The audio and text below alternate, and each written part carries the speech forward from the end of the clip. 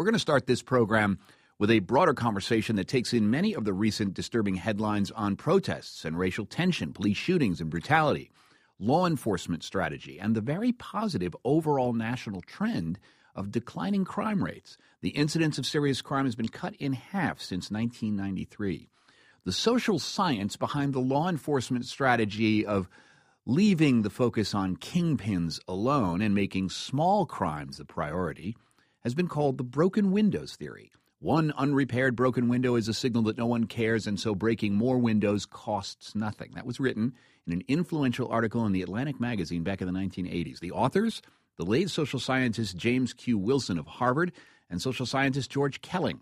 Kelling has watched the controversy over broken windows grow, and the intent of broken windows, he says, distorted in cases of unarmed defendants dying in police custody, the racial tension in communities alienated from law enforcement, and policies like stop and frisk that have been also questioned by the courts. Kelling defends his theory but says there is so much more to consider in the actual practice of law enforcement. The cops, he says, need to be a part of the community they are policing. Our belief from the beginning was that order was an important part of any civilized society, that if you're going to have strong education, strong faith institutions, strong commerce, you have to have minimal levels of order. And we believed that order was an end in itself. But we also knew the research that order was linked to fear of crime. And strongly linked disorder was strongly linked to fear of crime.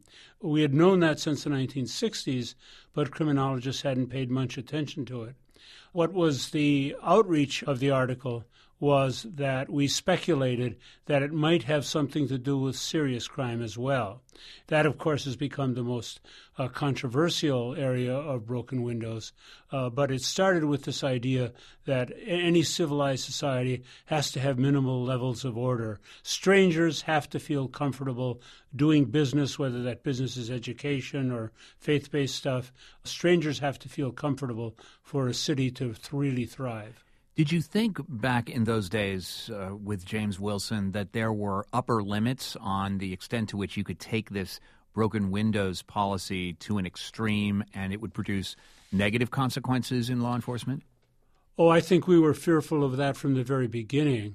The history of the use of loitering laws and vagrancy laws to arrest people is a very sad history. It was used during in the post-Civil War period into the 20th century to keep many African Americans in virtual slavery, so that we understood it had enormous potential for abuse. And if you reread the article, we fuss and stew about the issues of justice and equity considerably during that article. Understand that at that point, the idea of broken windows was being developed, but broken windows policing was still something to be considered and something to be developed.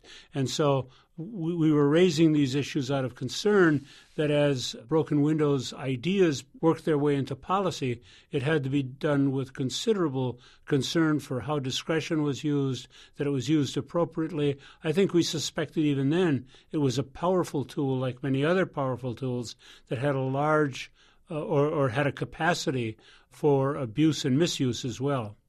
The decline in crime in the 90s and the early part of this century certainly made the community policing, broken windows techniques seem as though they were a real magic bullet. Do you think that the success or perceived success of broken windows allowed a policy like stop and frisk to be almost unquestioningly adopted when at other times in American history it might have been viewed with a little more skepticism?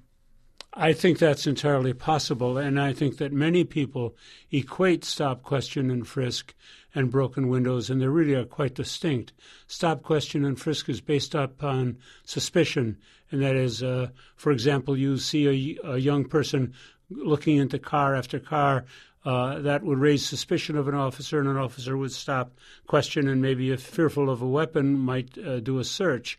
That became a very common practice.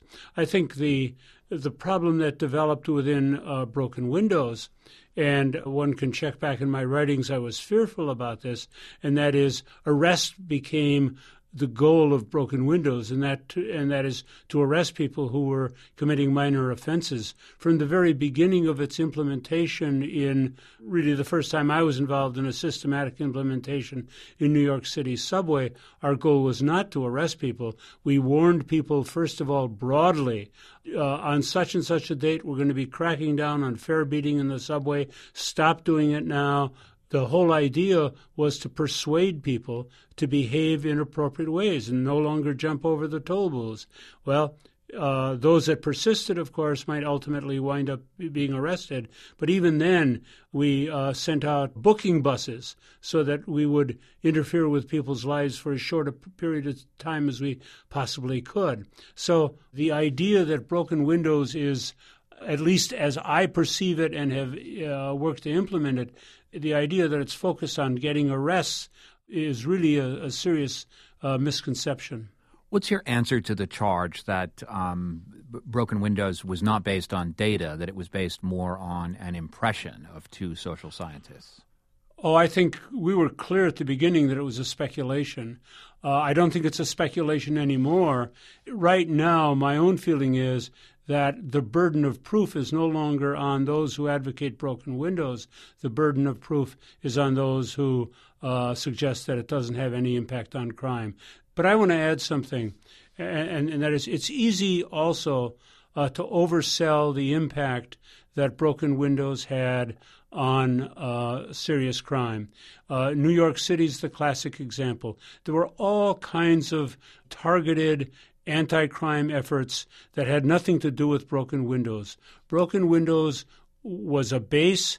There was the perception that fear had to be reduced, order had to be maintained, and it could also contribute to reduction in crime. But there were all kinds of other tactics, hotspot policing, and as time went on, other tactics that developed that had nothing to do with broken windows. So it's easy also to oversell broken windows, and I don't want to do that either. So let's talk about this idea of reducing the fear of crime, which was the original mission of Broken Windows on some level. As a social scientist, how do you trade off the reassurance that one sector of society feels by crime going down with the apparent increase of fear of law enforcement that goes up because the people who are targeted in some of these policies feel as though law enforcement is really focusing on them inappropriately? It's a sad commentary that it's come to this because we've made so much progress. When I first start considering how neighborhoods ought to be policed, the first thing that I count is victimization, and that is who's suffering the most. And almost regardless of where you go in the United States, whether you're talking about New York or whether you're talking about Seattle, one finds that it's the poor and the minorities who are most suffering from crime and disorder and demanding that something be done, because the demand for order in minority communities is very, very strong. And people who ignore this, I think, do it to the detriment of minority and poor communities. We should have done a better job, however, in making sure we did this in ways that were congruent with community policing. And that is, for me, broken windows has always been subsumed or is a tactic under community policing. And if you move away from community policing, I think you're moving away from the genius of Anglo-Saxon policing. And that is that police operate on behalf of citizens, they have to work with citizens, and they ought to determine the priorities working with citizens and the standards of neighborhoods within the law working with citizens. And if you forget that and start pushing beyond in the name of getting more arrests or driving crime down just that much farther, there is a point at which you can begin to question, is the cost of reducing crime in terms of developing antagonism so great that we're not going to push this hard? Minority communities have a history of two problems with the police. One is police brutality. That's a serious problem. It has to be dealt with. But the second is under-policing, and that is the kind of attitude of the past, oh, that's how these people are, and there's no sense in trying to police that neighborhood. So we have to worry about both problems, the brutality problem and the under-policing problem. And my fear is, because of the questions that are being raised now about police overuse of authority, we're going to under-police minority communities again, and that's at great, great cost. George Kelling is a senior fellow at the Manhattan Institute, one of the co-authors of the so-called broken windows theory, first published in an article in The Atlantic. He co-wrote with James Wilson, the late James Wilson. George, thank you so much. Thank you. I enjoyed talking with you. I'm David Remnick, host of the New Yorker Radio Hour. There's nothing like finding a story you can really sink into that lets you tune out the noise and focus on what matters. In print or here on the podcast, The New Yorker brings you thoughtfulness and depth and even humor that you can't find anywhere else. So please join me every week for the New Yorker Radio Hour, wherever you listen to podcasts.